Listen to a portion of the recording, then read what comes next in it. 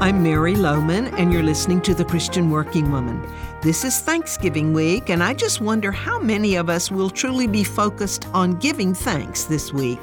We will no doubt enjoy the traditions that usually accompany this Thanksgiving holiday. Great food, time with family and friends, watching football games. But will we give any thought at all to being thankful? Did you ever realize that there's great power in thankfulness? Interestingly, there's been a great deal of research into the science of gratitude, and much time and money has been spent to find out what difference it makes in the life of a person who is intentionally thankful.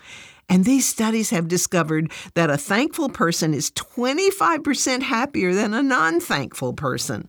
When I read about those studies, I thought, why didn't they ask me? I could have told them that. Or better still, why didn't they just go to the Word of God?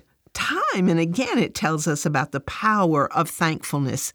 In the Old Testament, the people of Israel were instructed to bring thank offerings, sacrifices that were presented to God to give thanks for His goodness.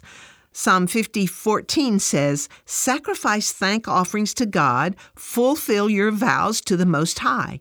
Now, a sacrifice meant that they had to bring something they owned to the altar of God and offer it as a thank offering. Why do you think God instituted the thank offering? Well, because the people of Israel, like us, were very prone to grumble and complain, and they needed to be reminded that they should be thankful people. The power of thankfulness is the power to change your attitude, to change your thought patterns, to change your focus, and that changes you. You see, thankfulness cannot coexist with griping and complaining. You just can't complain and give thanks at the same time. So thankfulness drives out the negative thinking and causes you to be focused on the blessings of your life.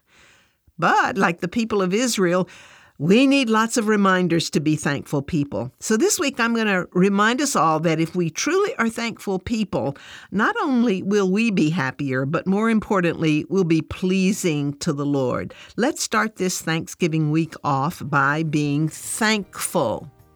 Giving Tuesday is next week, and we want to invite you to give to the Christian Working Woman. Through the Lord's faithfulness and your generosity, we are being used by God in many ways. So please give on this Giving Tuesday by going to christianworkingwoman.org. Thank you so much.